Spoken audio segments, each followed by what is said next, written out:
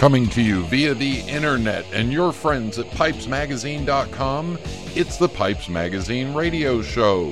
Please insert some dumbass sarcastic remark here and everybody laughs. Now I invite you to sit back, relax, the smoking lamp is lit. Here's your host, Brian Levine. Welcome. It is the Pipes Magazine Radio Show. Yes, the sometimes irreverent, sometimes educational, but always entertaining weekly pipe smoking broadcast for those of you 18 and over. I am your host, Brian Levine, coming to you from the brand new smoke-filled recording studio built here at my office, just outside of Charlotte, North Carolina, in the little town of Concord. In tonight's show, in Pipe Parts, hey, it's election day, so I'm going to take a little survey of all of you pipe smokers. My guest tonight is pipe maker David Huber, DSH Pipes. Then we've got music from Jody Davis again, and a mailbag and a rave at the end of the show. All that coming up on tonight's episode of the Pipes Magazine Radio Show. And if it sounds a little different, well, hey, I'm snuggled into a downstairs office in our house that has just been kind of re-excavated from all the work around the house. Not quite tuned in on exactly the sound that I want out of the show yet, but you know what? We're going to make it work for tonight. Last weekend, spent a lot of time out on the road with the marching band, went to Atlanta, and anyway, there was a little disorganization with the Georgia Dome and ended up making sandwiches and feeding marching band kids in the parking lot of a Walmart. Not exactly the best area, but you know what? It was fun to walk out onto the field of the Georgia Dome. We got to practice at Clemson University, but yeah, just the sight of seeing those kids walk out there with the band and be out on the field of the Georgia Dome. Quite a big building and a little different sound than what that band was used to. A couple of kids got lost hearing the echo back in the dome. Anyway, 2 days from now I leave for Las Vegas, so if you're coming out to the West Coast Pipe Show, hope to see you all, and don't forget, Sunday night, 9 o'clock at the foot of the Eiffel Tower at the Paris Hotel on the Strip. We'll have a little outside pipe smoking gathering there, so I hope y'all can make it. All right, let's get the show rolling. Everybody sit back, relax, fire up a bowl. Thank you to the Sutliff Tobacco Company, and here we go.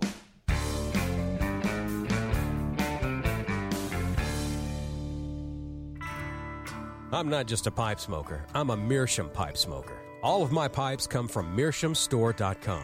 They've been in business for 50 years, and I can trust that there will be no hassles. Orders are processed and shipped fast, and they have every shape you can imagine, including calabash, claws, dragons, horror, even a sexy series. MeerschaumStore.com, the most trusted Meerschaum store for 50 years. Meet Aaron, one of the most important people at SmokingPipes.com. In our shipping department, he's one of the cogs in the highly efficient wheel, if you will, that's responsible for making sure your order goes out right every time. Ain't that right, Aaron? I don't know all about that cog and the wheel stuff, but I do know at SmokingPipes.com, I take my work very seriously. Pulling tins of tobacco, weighing bulk tobacco, triple checking orders, and getting them out the door. Since it's so easy to order from SmokingPipes.com, you're keeping Aaron pretty darn busy. Look at him go, go, go.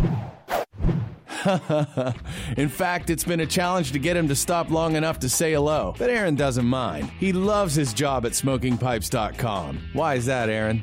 Because I don't just ship pipes, I smoke them. Gotta run. Just log on to SmokingPipes.com or call us at 1-888-366-0345. We are quality. We are experts. We are SmokingPipes.com. This is Marty Pulvers, and you're listening to the Pipes Magazine Radio Show. And before I go any further, let me just say I did make a phone call to Marty and congratulate him and all the San Francisco Giants fans on what was an exciting World Series and a World Series win for them. All right, 3 out of 5 years. Okay, maybe it is a dynasty, but anyway, let's take an informal poll. Today is election day, and thank the Lord all the ads will be over today, and we won't have to hear about it for another 18 months or so. But What I thought I'd do is do an informal poll, and please email, post your comments or your responses, whatever you do, or discuss them with your friends. But here's what I want to talk about. All right, first of all, do you have more than one style of pipe? For example, do you have bent pipes, straight pipes? Do you have bulldogs? Do you have billiards?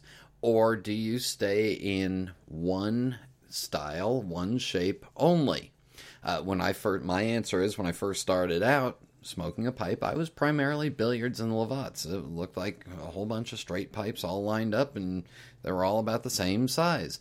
Now, I still have a good amount of billiards and Lavats, but I've branched out. I have bents, I have different styles, I have Dublins, and all different shapes and sizes. So, do you have just one shape that you really like, or do you like multiple shapes? Next question is, as fall has come in here, do you change the tobacco that you smoke, or do you keep with the same tobacco season after season? I switch a little bit. In the summertime, in the hot humidity, I'm able to smoke a straight Virginia in the morning for a bowl or two, and then switch to one of my Virginia Periques or something like that. Now that the colder weather has come in, I just don't get that sweetness out of the Virginias anymore, so now it's Virginia Perique, light one in the morning, and work my way towards a heavier one in the evening. I know for a fact that some people smoke more aromatics during the winter time because they want to smoke indoors and they don't want to offend a bunch of people. So, does your tobacco preference change as the seasons change? There you go. All right, next question. How many bowls of tobacco do you smoke a week? Now, this is, a lot of it's going to depend on the time and the time that you have to smoke and the time of year that you smoke, but just kind of average it out for me. Are you somebody that is a regular 7-day-a-week pipe smoker? Or are you somebody that is a 2 or 3 times during the week you might smoke on an evening? Or are you somebody who, at the end of the day, every day you end your day with a pipe full? Or are you an all-day-long, 7-day-a-week pipe smoker like I am, except, of course, when I'm on marching band trips where we're not allowed to be under the influence of tobacco? Got away with it, but don't tell anybody. So what do you do? Do you smoke every day? Do you smoke all day long? Do you smoke a couple times a week? Do you smoke once a week? Let me know what you do. And my last poll question is, I guess it's kind of difficult, but it'll only be for those of you that have really been smoking a pipe for more than a couple of years and maybe have more than a dozen pipes. But do you find yourself at times getting fascinated by a shape and wanting one of those shapes? I remember a time in 2006 or 7 when I was absolutely fascinated with the long shank blowfish. And I wanted one, and I wanted one, and I wanted one, and I finally got one, and I discovered how uncomfortable it was for me. Are you somebody that had the holy grail of pipes? And we'll pick on Dunhill, for example. You wanted a Dunhill, and then you finally got one. What became your next holy grail? Do you find yourself at times where you're looking at your pipes and going, boy, I wish I had some smaller pipes because I'm only smoking 20 or 30 minutes at a time, or all of a sudden you realize that it's more that you don't want all the weight of larger pipes, so you're switching to smaller pipes. Do you find your moods in the pipes that you want to buy or the pipes that you're looking for? Do you find those changing? Is there a pipe maker that's come on that you found out about that you wanted to get one? Just let me know what you. How do you feel about moods and searching for something new? And do you change your moods, or have you stayed pretty much tried and true to what you started out with?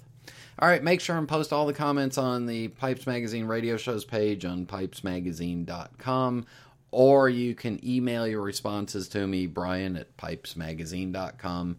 I'll get him on the show next week. Which, by the way, next week, I'll recap Las Vegas for you. All right, everybody, in just a minute, David Huber will be on the phone with me. This is Internet Radio. There's nothing quite like fishing at dawn, or smoking my genuine Missouri Meerschaum corncob pipe, an American legend since 1869. It's the coolest, smoothest pipe I've ever owned. Check them out at corncobpipe.com. Craftsmanship, history, tradition. These are the hallmarks of all quality products, from the finest wines bottled in France to the most highly engineered automobiles manufactured in Germany. Denmark has been the one country in the world where craftsmanship, history, and tradition have for centuries created the finest pipe tobaccos in the world. Since 1887, the Hallberg family have led the pipe tobacco industry through their ownership of Mac Baren Tobacco Company, and they continue to create the most sought-after blends in the world today, just as they did over 100 years ago. In keeping with their long history of providing the world with the best tobacco on earth, Mac Baren is proud to announce their newest creation, Modern Virginia, as a loose-cut version and a flake version. Bright and dark, rich Virginia tobaccos have been combined with just a hint of burley for strength in this soft and smooth smoke with delicious fruit undertones. As the world leader in flake tobacco production, Mac Baren is sure that this blend will appeal to the true connoisseurs of traditional Virginia flake tobacco, as well as those who like their tobaccos on the sweeter side. Enjoy the culmination of centuries of experience by picking up a tin of Modern Virginia from Mac Baren Tobacco Company. Available at fine tobacconists everywhere. Please welcome to the Pipes Magazine radio show, pipe maker and one of the winners from the 2013 Kansas City pipe carving contest. And we're going to talk about that pipe in a minute because it's got straight grain in places where I didn't know there was supposed to be grain. But anyway, please welcome to the Pipes Magazine radio show, David Huber. David, welcome to the show. Thank you, Brian. Thanks for having me. Hey, and I pronounced your last name right, so that's good. You did. You got it.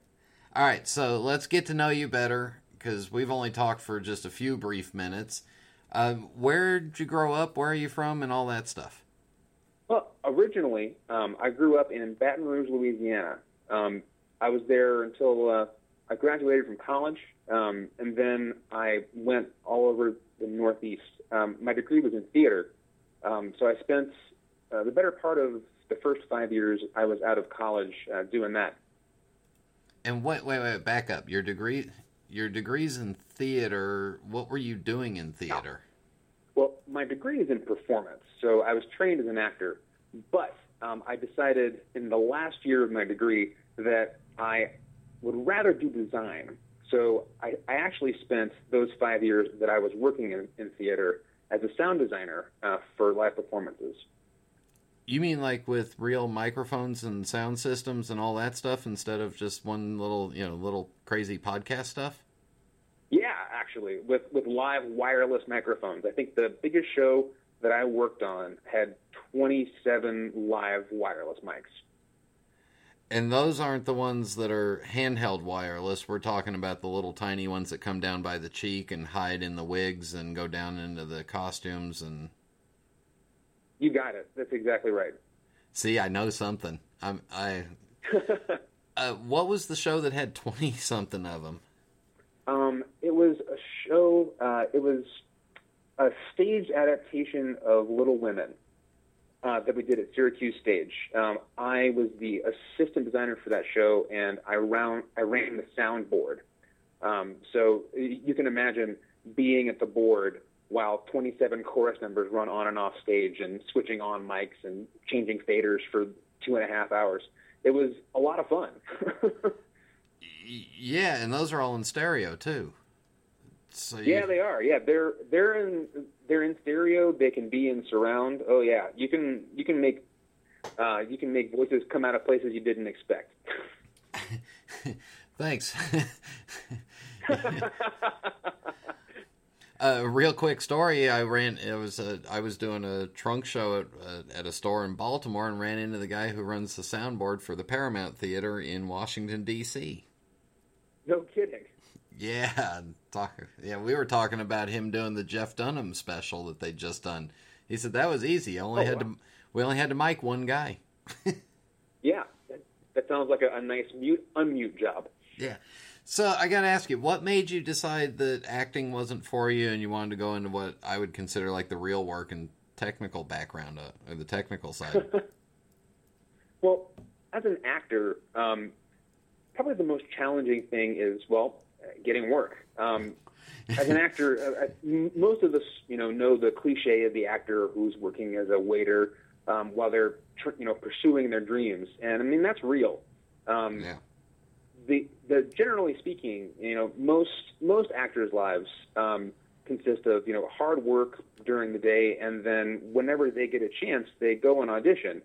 And it can be a little intimidating because you walk into an audition for a show, and you walk in, and every doppelganger within 150 miles is there. People with your same height, your same build, your same eye color, same haircut. People who look exactly like you, and you somehow have to make yourself stand out in that crowd.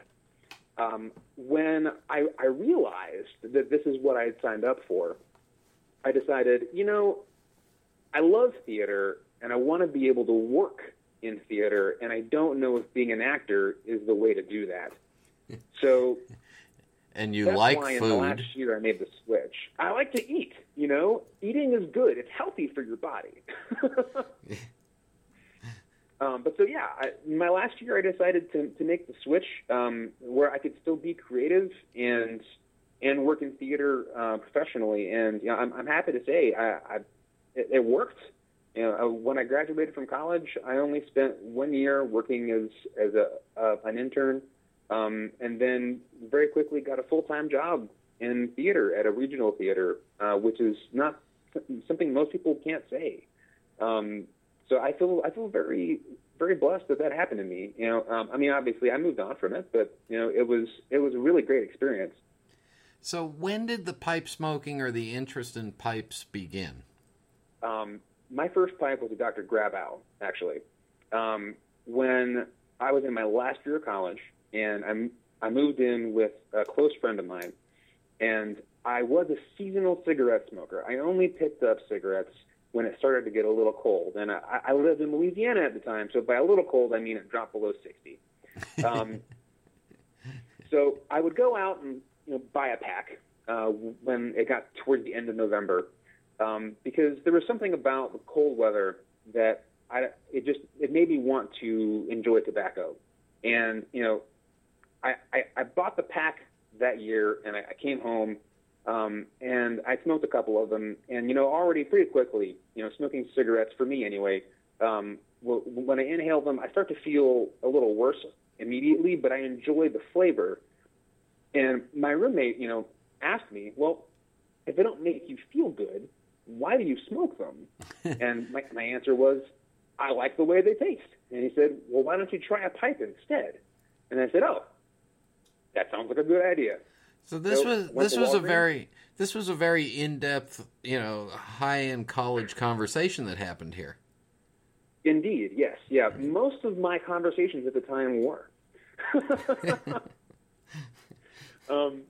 But so I picked up just some Cavendish, like in the pound bag for $5 from Walgreens, and a Grabow pipe, from behind the counter, and I tried it and I loved it.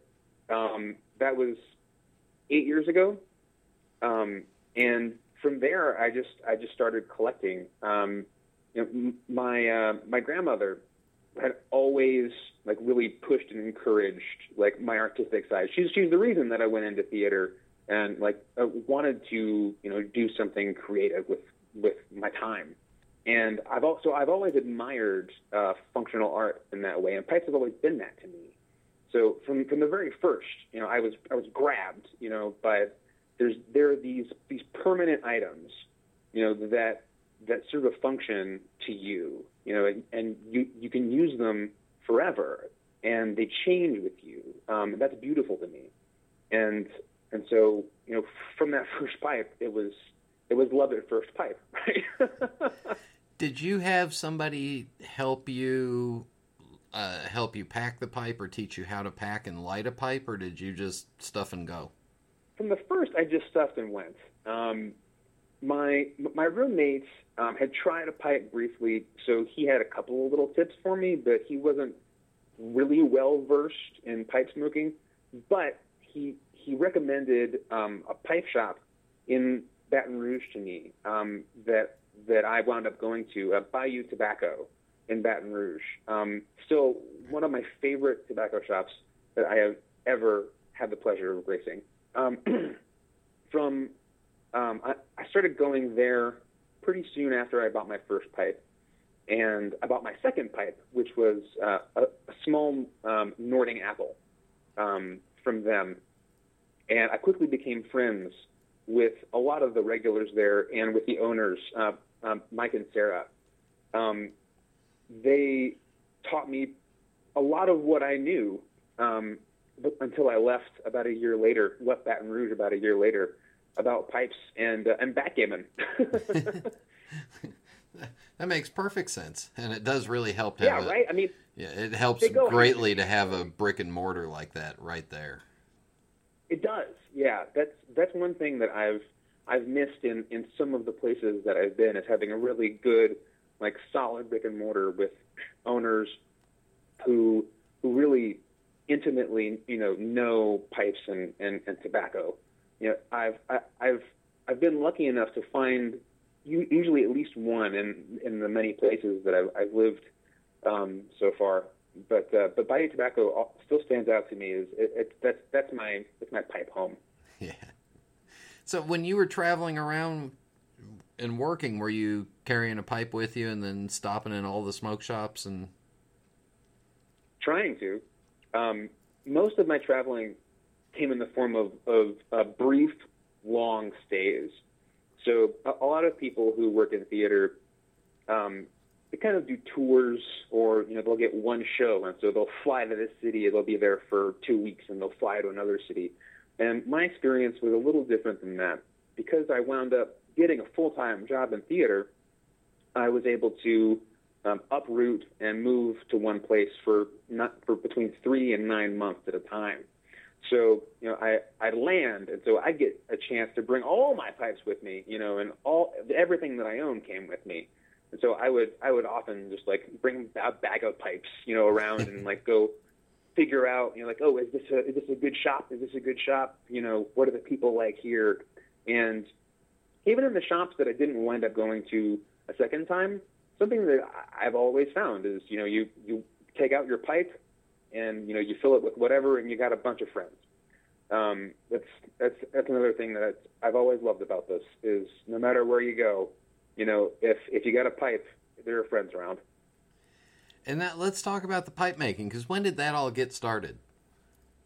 So the pipe making got started when I moved from Syracuse to Pittsburgh in 2010, excuse me. I'd been collecting Bjarnes for a while. The peak of my collection was about 60 pieces. And I had really started looking at handmade artisan pipes by that point. And it quickly became clear to me that they were a little bit out of my reach. And so I decided, well, if I can't get the ones that I really, really, really want, maybe I can try and make one.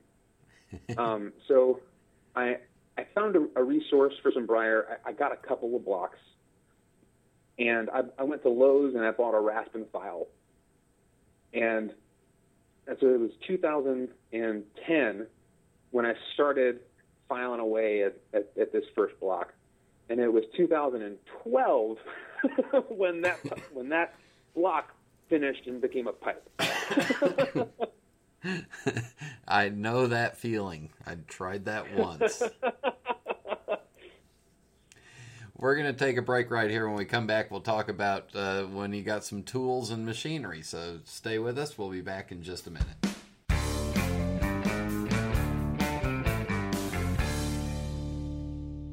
Do you need a reliable source for ordering pipes and tobacco? Do you find it difficult to get your favorite blends outside of the US? 4noggins.com stocks all of your favorite pipes and tobaccos and ships all over the world. All forms of payment are accepted and orders are processed the same day. There are no worries when ordering from 4noggins.com. 4noggins.com is your source for all of your pipes and tobacco needs. We ship in the US and international with no worries. 4noggins.com for all of your pipes and tobacco needs.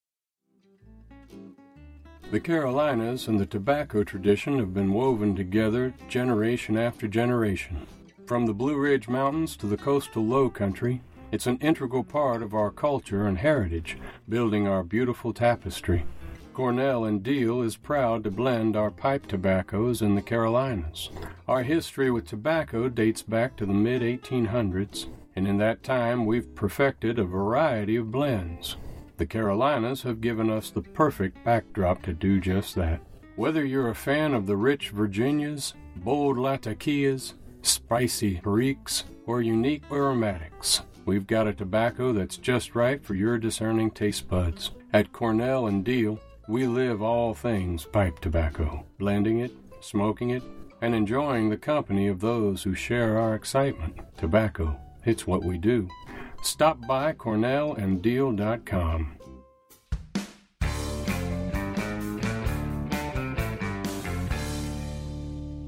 We are back on the Pipes Magazine radio show, still visiting with David. So, all right, I like to ask this of a lot of pipe makers, but what happened to that first pipe you made? Well, I've still got it. It was not, in my mind, good enough to sell as the first one. There were a lot of, like weird engineering things with it. I hadn't learned, the importance of really detailed engineering things. I had taken a block from, just a regular block and carved it out, and then I hand drilled the chamber with a Dremel. Oops.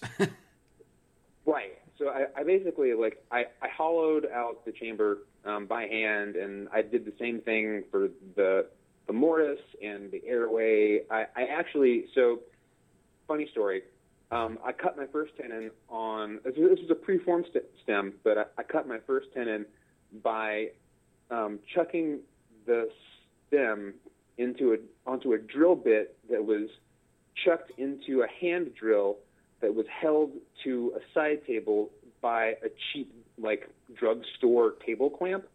And I took at the same, file and just, tied the drill on, with just a piece of string, and held the file to the tenon as it slowly got smaller. By the way, I don't recommend this to anybody. It's not really a safe thing to do. This sounds like the type of story that would end with, and then we went to the emergency room. Right? Well, fortunately, that never happened. I did cut myself more than once on that first pipe. But fortunately, it wound up fitting miraculously. But it was only good enough in my mind for me to smoke, so I just held on to it. So when did you start getting the proper tools and equipment and really digging into it? It wasn't long after that first pipe, but I did make a few with just those rudimentary tools. It must have been 6 or 7 months before I seriously started looking at getting a lathe. And I think it wasn't until almost a year later that I really started tooling up.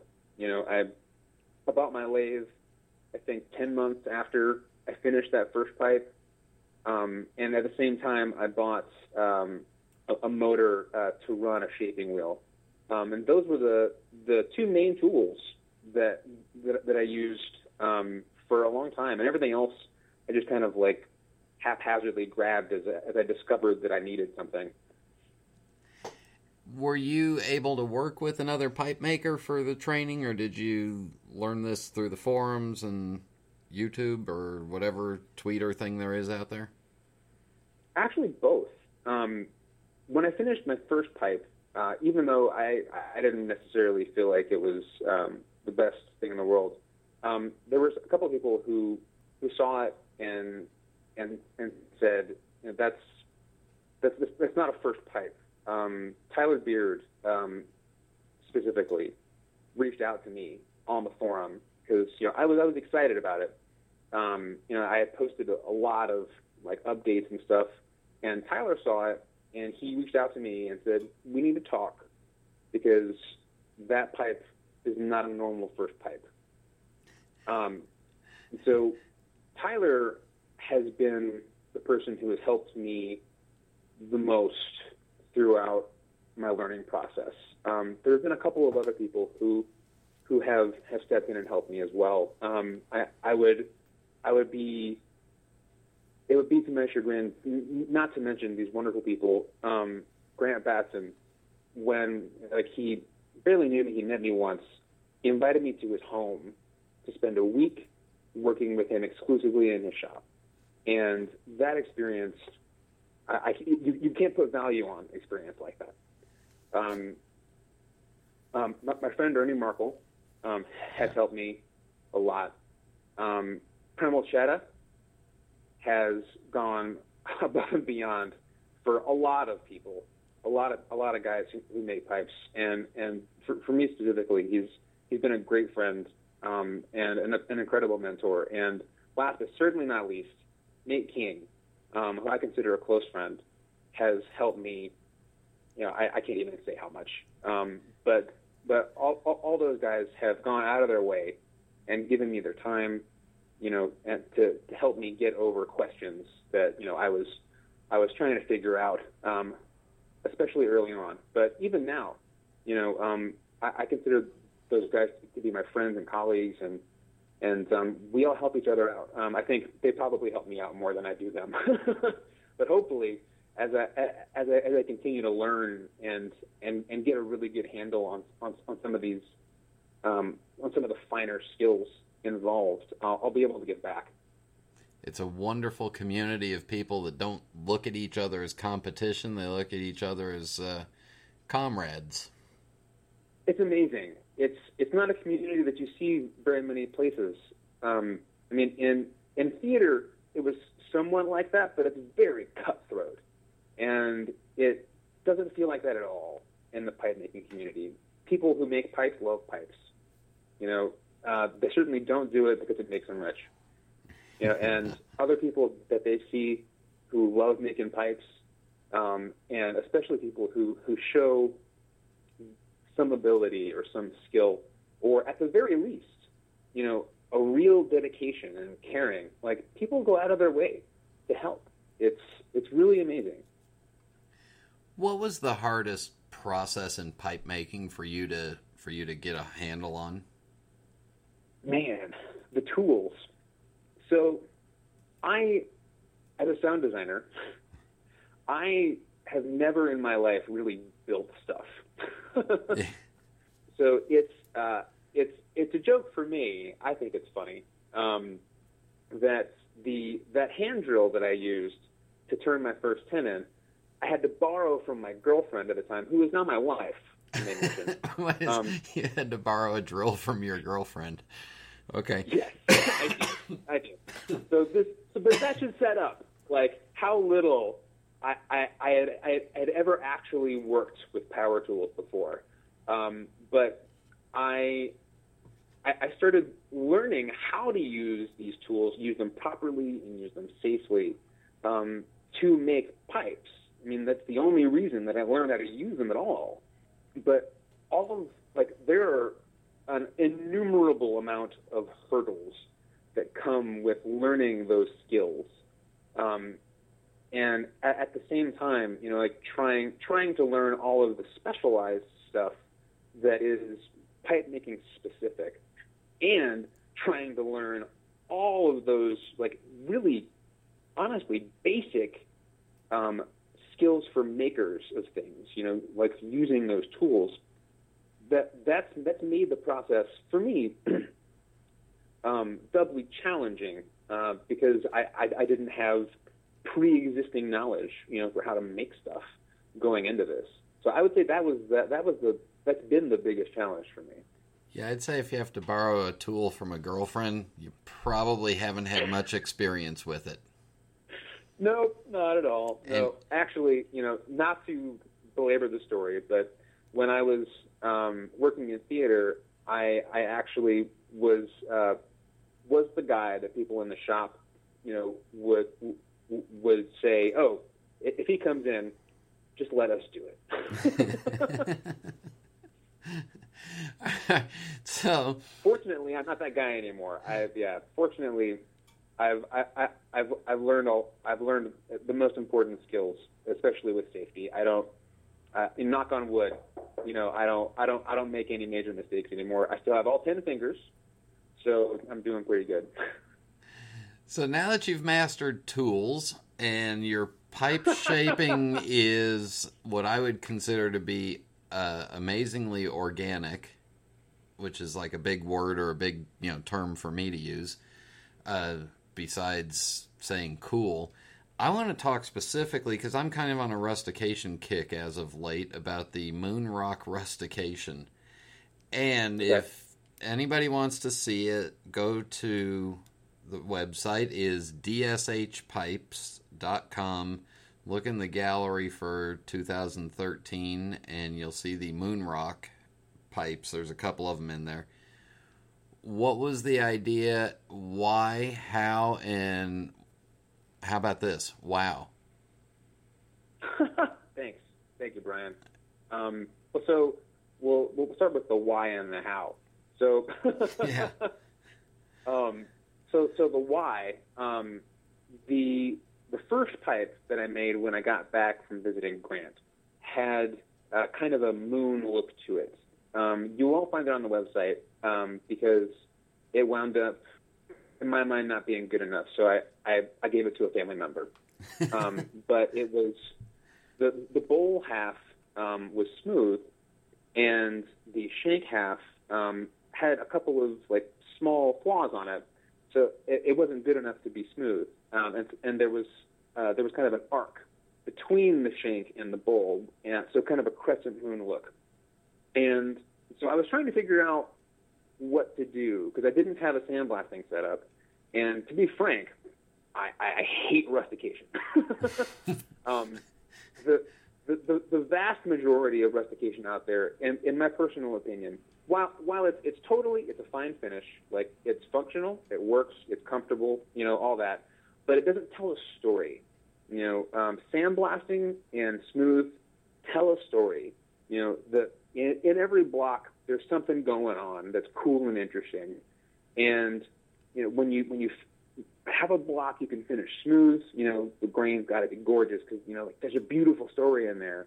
Or when you sandblast something, you get a different story of how the block grew. It's fascinating. You can stare at it forever.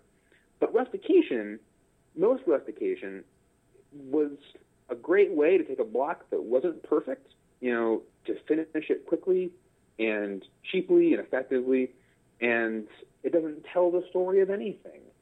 So to me, that's very boring. So I was fighting with this. I can't sandblast this, but I can't make it smooth. So I have to rusticate it. What in the world can I do that does something interesting, that tells a story, that is relevant to this piece? And so, I'm looking at it and I go, well, it's got the moon thing going on. What if the back of it was cratered?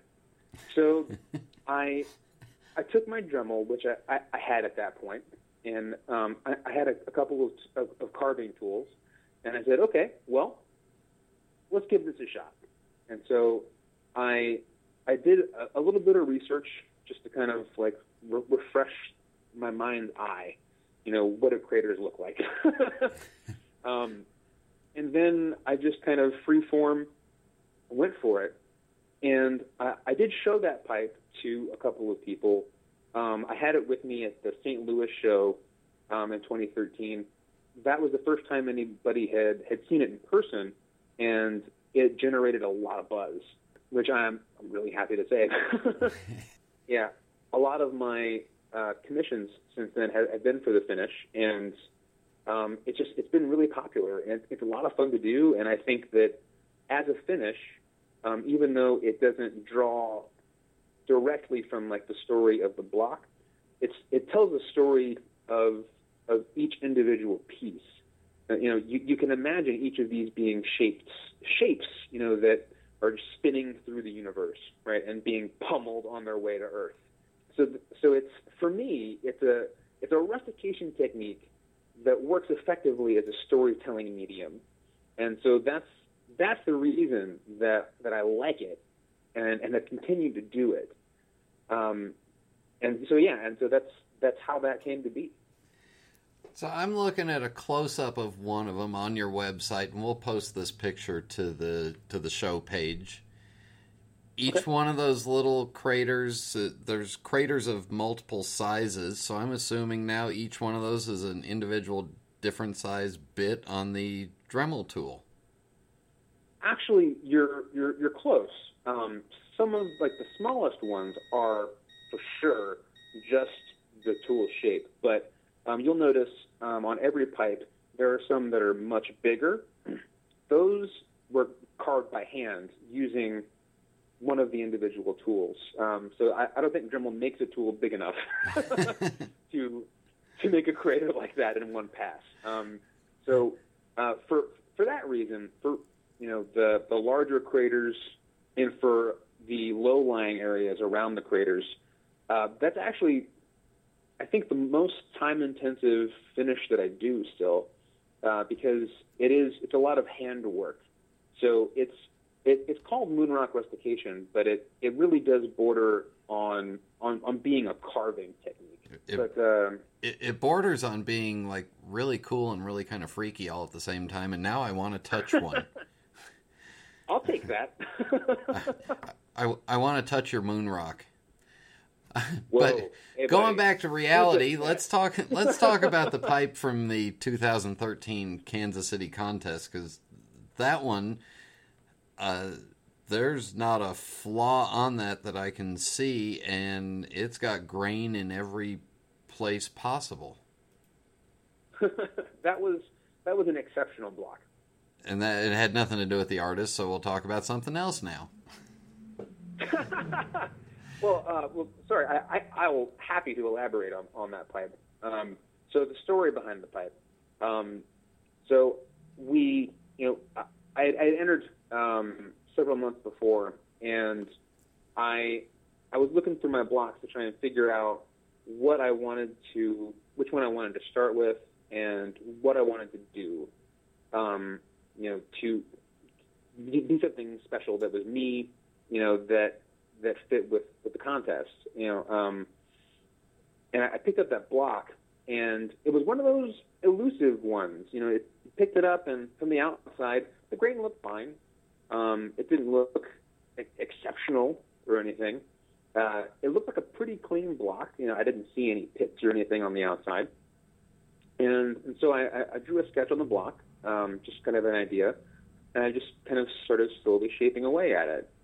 And as I did and got into the block and started following the grain going to, all of a sudden, I realized this is not just a random block off the shelf. This is an amazing block, and it turned into something more than I had expected when I began. So I was really, really very pleased with the way that it wound up looking by the end, because I hadn't anticipated it would look even. I mean, that the grain would be anywhere close to as nice as it was at the end, and the shape was so much fun to create. Taking that idea that I just kind of sketched on, to kind of follow the grain I could see, and then expanding it out into what it wound up being. I love the idea that pipe really kind of started for me of repetition in a piece. The bowl and the shank are essentially the same shapes, but in a different orientation. But the relationship to each other kind of highlights the differences in each. And that to me is a beautiful part of creating these little pieces like this. You can play with those shapes, and you can play with how they hacks at each other and wake each other up. So that pipe was a lot of fun because of that, and having such a gorgeous piece of wood to work with. And at the end, I thought, there was so much good about it. And I mean, as with every pipe that I make, there's so much, I can see so much good at the end, and there's so much that I still would want to improve. But with that piece at the end, I said, the wood looks great, the shape looks great. I don't know that I'm going to be able to offer better than this. And so I sent it in, and lo and behold, it was chosen. And I'll tell you this, I didn't expect it at all. When I sent it in, I thought to myself, this is the best that I can do. There's so many other people in this country who could make a better pipe than me. That there's, it's just not going to happen. And Nate was actually the person who told me. He sent me a text, because I couldn't make the show that year. He sent me a text, and the text said, I see a pipe that looks familiar in the winner's circle. And I was like, no, don't do that to me. But yeah, that made my day. I mean, hell, that made my year. And then to top it off, not only did you shape it and smooth it down and just held on and didn't screw it up, you made it. Always happen. You made it a reverse calabash, so it's got chambers on both ends. Yeah. Yep. And one of the ideas I'm still toying with, and I haven't figured this out yet. Well, I'll go ahead and share it with you first, Brian. I'm writing it down. All right. But so it's a question that I have in my mind. Of, the whole reverse calabash idea is, if you taking the idea from that pipe, of shapes and different positions, that are waking each other up, so to speak, kind of commenting on each other, mirroring each other, repeating a theme. And you do that in such a way that, the actual tobacco chamber and the reverse calabash chamber, are oriented very similarly on bowl and shank, but you make it so that the stem can go in either way, and that there really is no clear delineation where the stem's supposed to go. That to me is yeah. So it's a thought I've been having and has been rolling around in my mind. Who knows if it's going to come to fruition? I'm sure, whoever wants to steal that, take it, run with it, be my guest. Well, don't worry about it. Nobody listens, so. Yeah, that's true. Yeah. So that's a good point. That's a good point. Let's get a few more quick things in, and then we got to wrap it up. But what do your pipes price-wise start out at? So a sandblast for me, like a small, simple-shaped sandblast, like a black sandblast, just briar and stem, is going to start at about $295. And how many pipes a year do you hope to make? Between 50 and about 70. My production so far has been about 40 a year.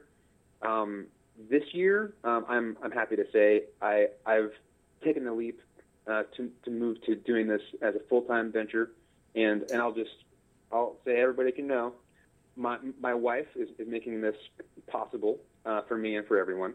She's working at Duke University, and that has allowed us to make this venture possible. So taking this opportunity,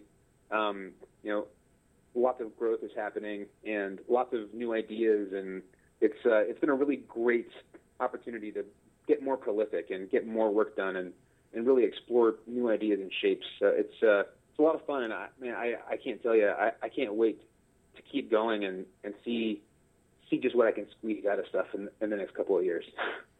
Well, go Blue Devils, and thanks to her, you can make more customers happy. There you go. Exactly. We'll wrap this up with the Fast 5 final questions. No right answer, no wrong answer, just whatever comes to your mind. Are you ready? I'm ready. Hit me. What's your favorite pipe? Mine. What's your favorite tobacco? Virginia. Old Virginia. What's your favorite drink? Rum and Coke. When it's time to relax, is it a book, a movie, or music? A book. And finally, any particularly favorite pipe smoking related memory that we haven't already talked about, like your contraption to turn a tenon? Well, a pipe smoking related memory is different than a pipe, may be different than a pipe making related memory.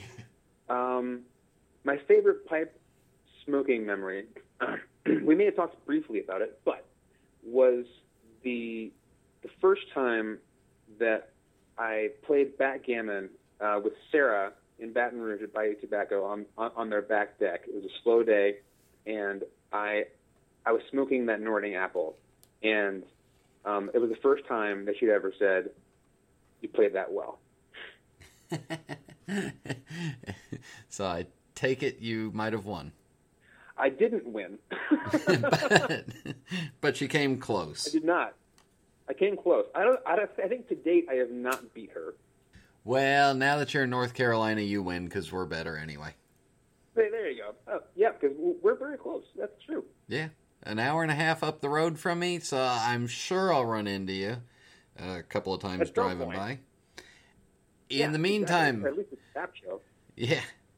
In the meantime, everybody go to David's website, dshpipes.com. Check out his work. Email him if you got any questions. Check out all the links in the portfolio on there. And David, thank you very much for joining us. Thank you again, Brian. It was a joy to be here. We'll be back in just a minute. This is Internet Radio. There's nothing quite like a good book. Or my genuine Missouri Meerschaum corncob pipe. An American legend since 1869. It's the coolest, smoothest pipe I've ever owned. See for yourself at corncobpipe.com. It's Saturday morning at the crack of dawn. The cool chill of night still clings to the air as the sun slowly rises over the misty surface of the lake. You've waited all week for just this moment. You know that today is going to be epic. Everything is here to ensure perfection.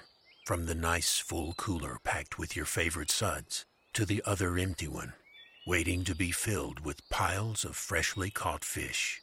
Reaching into your pocket, you pull out your trusty briar and fill it with your favorite tobacco, aptly named Great Outdoors. It is the perfect smoke for moments like these. A strike, a flash, and your tobacco is lit as the delicious mixture ignites and swirls over your tongue, and the deep, rich burleys with a hint of sweet Virginia dance in your mouth. You smile. Casting your first line into the water, the slowly widening ripples begin to stir as you feel the first bite of the day tug at your line. Now you know it truly is going to be a good day and a perfect time to enjoy the simple yet unmatchable pleasures of the great outdoors. Great Outdoors is another fine quality pipe tobacco manufactured by Sudliff, America's oldest tobacco company, and is available at fine tobacconists everywhere. Enjoy your perfect day by purchasing a tin today. We are back, and during the commercial I was telling David how I wanted to thank him because now I want a reverse calabash and maybe a Moonrock reverse calabash. And then he told me that he wanted to just clarify that his actual favorite pipe is one of his sandblasted shop pipes, but he's got many pipes from other makers that he likes and enjoys himself. So there you go. All right, for music tonight, Jody Davis, the Newsboys, they have a new album out, and it's traditional hymns, so quite a difference from last week with Boris Karloff, but here's the Newsboys.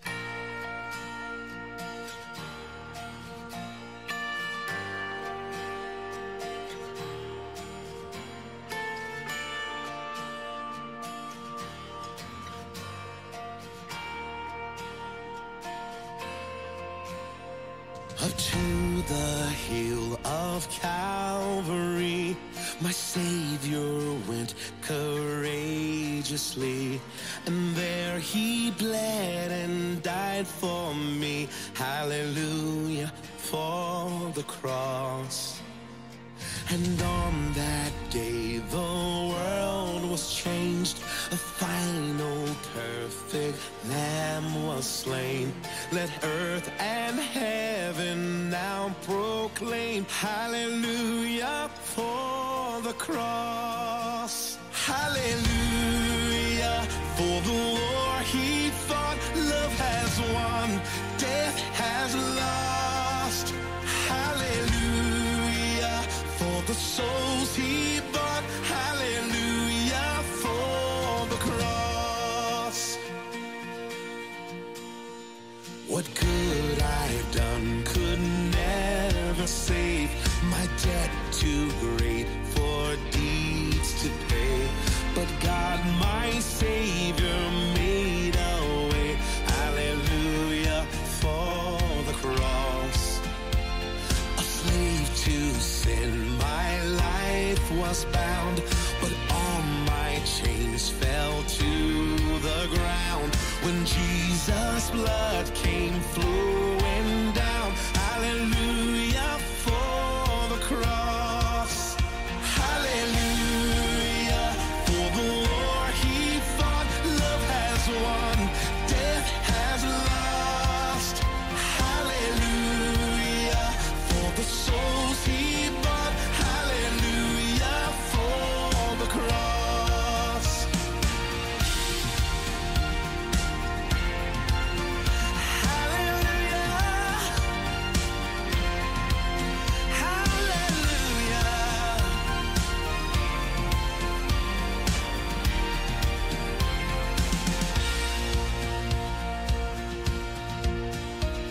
And when I breathe my final breath, I'll have no need to fear that rest. This hope will guide me into death. Hallelujah for the cross. Hallelujah for the war he fought. Love has won, death has lost. Hallelujah for the souls he bought. Hallelujah for the cross. Hallelujah for the war he fought. Love has won, death has lost. Hallelujah for the souls he bought. Hallelujah for the cross. Hallelujah for the cross. Hallelujah for the cross. The album and the song called Hallelujah for the Cross. It's a whole collection of updated versions of traditional hymnals, and it released today, November 4th. So check out Jody Davis and the Newsboys. 3 little words. You got mail. Let's start off the mailbag with our number one listener, John Seiler. In response to last week's show, John writes, there are numerous ways to smoke flake tobacco.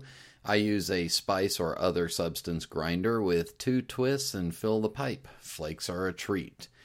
Glenn Quelch is working in a disappearing part of our hobby, John writes. I've seen the YouTube videos of the Nottingham Pipe Club. They look like they have a great time. It's got to be the best of jobs to earn your keeping through blending boutique tobaccos. As I like mature Virginia tobaccos, I'll keep an eye on Glenn to when he masters the Virginia blends. Will he become the British Greg Pease? Time will tell. Interesting interview. John goes on to write, Boris Karloff was a great pipe-smoking actor. Never kick a black cat, especially if you're going to be on a catwalk. Rant, yes, political correctness to the max, blah, blah, blah, blah, blah. Anyway, he goes on to write, good show. Keep up the good work at the new location. Jim Amish writes, I'm very pleased with your interview, Brian, and I also thank you for the credit you gave me during the broadcast. Well, credit is due. Glenn is an interesting fellow who makes terrific blends, and you brought out the best in him as a good interviewer should. Lots of good information always makes for a worthwhile listen. As a fan of Glenn's blends, I hope the podcast will bring him lots of business. I know the tobaccos will make the smokers happy. I know the tobaccos will make the smokers happy. They bought the products. Too bad you're not dressing up for Halloween. You could go to the snobby section of LA dressed up as a smoking pipe and watch the homeowners faint. Don't worry, there's enough people on this site to post your bail. Thanks. Dan Coomer, KC Ghost, writes, I've always liked to roll 2 Escudo coins together and then jam them into my pipe. Not too deep, of course. Then I tear off the excess sticking out of the top of the bowl. I'll have to try your method on other flakes. The interview with Glenn was quite enjoyable, probably because the topic of emphasis was something different. Good discussion of blending. Shame it is such a pain in the keister to order tobacco from the UK. In looking at his website, he seems to have a lot of aromatics. Loved the Boris Karloff reading. Probably his most well-known reading was the narration of The Grinch That Stole Christmas. Never cared for horror movies, so my favorite movie of his is Charlie Chan at the Opera. I, too, have given up dressing for Halloween. We don't get enough trick-or-treaters to make it worthwhile. I have reached an age where most people would tell you my non-costumed look is far scarier than any costume. Dan goes on to write, Carmen is a wonderful opera, and he agrees that vendors should stay for the whole show, but sometimes it's not always practical. Dino says, I loved the all tobacco show. Your conversation with Glenn was both entertaining and informative, and the other Englishman, Boris Karloff, supplied the perfect oral intro for Halloween. You know, doing the show in your basement will have a truly podcast feel to it. It seems Down Under has a real problem with Carmen. Back in the 1990s, the Auckland Opera Company got complaints for an advertising poster showing Carmen with cleavage. Philosophy professor and arts critic, the late Dennis Dutton, responded with a synopsis for Smoke-Free Carmen on his arts blog. Those who are familiar with the opera's story, and even those who aren't, will enjoy the politically correct satire. So check that out. He put a link up there. Riff Raff says, the tried and true McBaron fold. I first saw this on the McBaron website. If you use this method, be prepared for a long smoke. And according to Pear, this is how flakes and coins are supposed to be enjoyed. But I find that if I don't have the time for a 2-hour smoke, I rub it out. I love the interview with Glenn. I've been watching his videos for quite some time on YouTube and enjoyed every one. He is definitely passionate about his craft. I will certainly be trying some of his blends. The Boris clip brought me back to my childhood watching the old creature feature movies. Loved it. And the PC community is as pervasive as a virus. I'm glad to hear the WAOC backpedaled on their decision, although it took the Australian Prime Minister's influence to do it. Great show. The Kilted One said, another fantastic show. Being in the UK, I'm saddened to say I haven't heard about Glenn or his tobacco sooner. My next stop after this is his website. Next time I have some flakes, I'll try and remember the new method. I usually just shred them. Yeah, me too. The Black Cat was too scary for me. I'll try it again when I'm not alone outside in the dark, and I agree with the rant. I agree with the Black Cat being too scary for me. Lonesome Piper writes, great show, Brian and Kevin. Really great show. Love to learn more about tobacco. I gotta try this flake folding method. I usually only use a grinder and can't complain about the results. What a great interview. I want to hear more. Hope I can get some of his blends down here in Brazil. Rant, some people have nothing better to do. Yeah.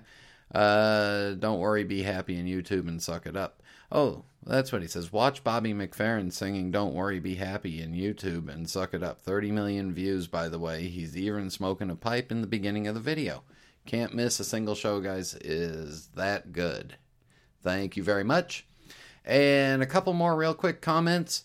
Flaky Jakey writes, I rarely contribute these days. I think my only posts in the last 6 months were to vote for Lord Lowercase's ennoblement in the Piping Hall of Fame and to introduce members to HU Tobaccos, another new kid on the block, which I'm going to look up.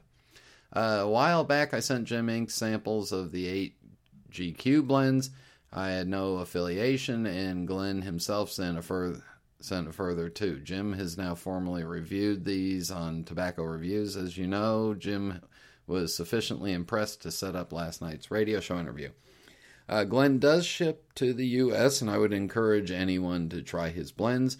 My particular favorites are Asquith Cake, Breakfast Blend, Classic Balkan, and Nottingham Lace Noir. I've seen looking for something different posts recently. I can assure anyone who fits this bill that they will have tasted nothing quite like the Breakfast Blend or Nottingham Lace Noir. And last, maybe, J.H. Hicks writes, I truly enjoyed the interview with Glenn. It's always interesting to listen to the tobacco blender side of the hobby. I was surprised by the 5% rule for Perique. Me too, especially since I love Perique. He goes on to write, when I throw together blends at the house, I'm always in the 22 to 30% range. I've put together a few blends that had around 50% for the fun of it, but Perique is about all you taste at that level. He has a very impressive website, and I hope to try out some of his blends soon. Glenn, when did you start using the age in the sock method? I like that. The Boris Karloff bit was great. I think I'll gather the family tonight to listen to it. Lights off with candles lit. What a great voice. Regarding the asthmatic comment from last week, the asthma story is a long one for me, but to keep it short, the only thing that has triggered an attack in the last 8 to 10 years has been cold weather or vigorous exercise. Smoking my pipes or being around smokers doesn't cause an attack for me. Modern asthma medicine is incredible compared to the stuff I was given as a kid. I don't suffer from it anymore as long as I take Advair. I can't wait for the generic. That's good information. Thank you very much, because I do get a lot of comments from people that have asthma or stuff like that, and they say that smoking does trigger it. So, Der Fargan writes, wow, I thought Glenn didn't ship to the U.S. I saw some of his YouTube videos a few months ago and wanted to try some stuff. Looks like I'll be placing an order, and then he signs it, sweet. A couple more. Lincoln's Bark. Great interview with Glenn and show overall. I'm also glad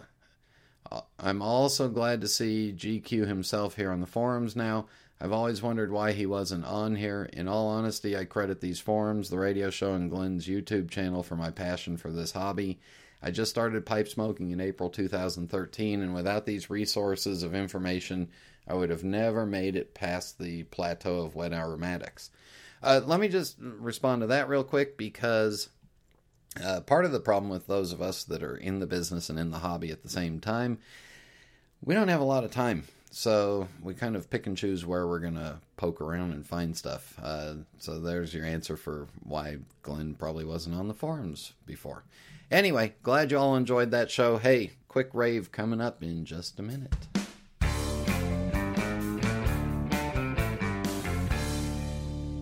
Cup of Joe's, a name you know, a name that you trust for all your tobacco needs. Exclusive pipes, pipe tobacco, accessories, pipe stands, and so much more. Cup of Joe's is the one place you can go and take care of every single one of your tobacco purchases. Fast shipping, friendly, professional service. One site, cupofjoes.com. And coming soon, their new line of Smoking Man pipes, cupofjoes.com. Quality products and extraordinary prices.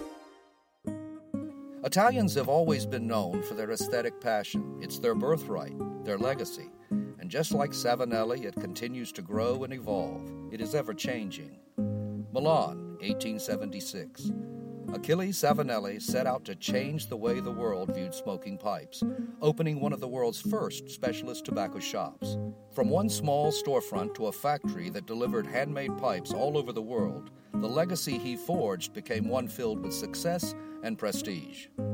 Achilles' dream is carried on today by his family, who continues the Savinelli legacy. Each year, Savinelli debuts a series of new, forward-thinking designs comprised of quality-crafted pipes shaped from some of the best briar in the world. Behind every beautiful object, there's a story. Start your own chapter. Visit your local tobacconist or premium online dealer today.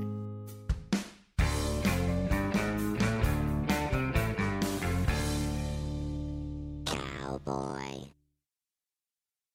Cowboy.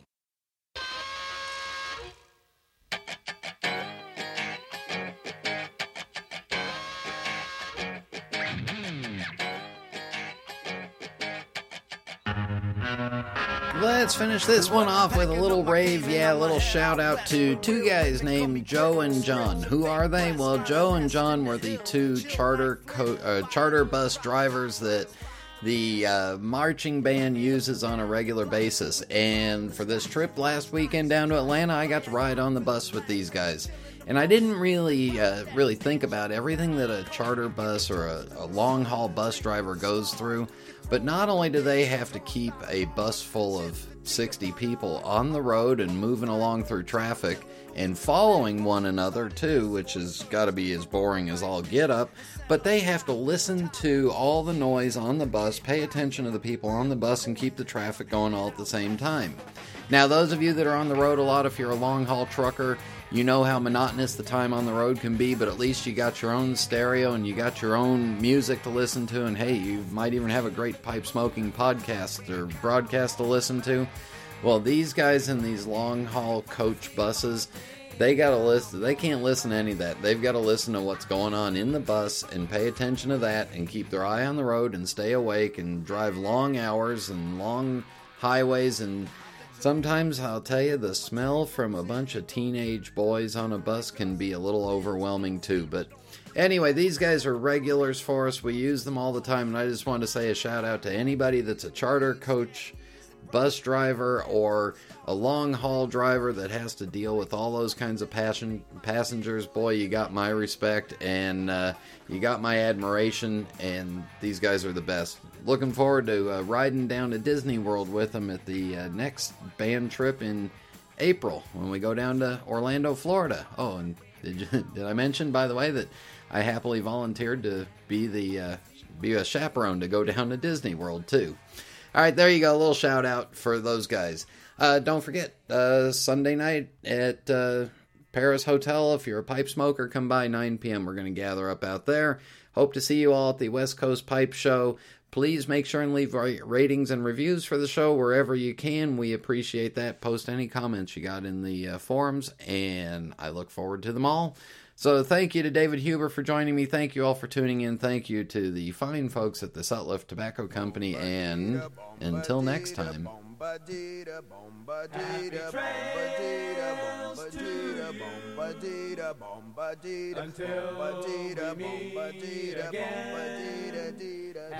trails to you. Keep smiling until then. Who cares about the clouds when we're together?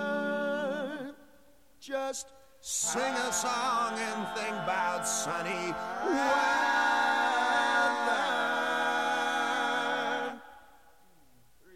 Happy trails to you till we meet again.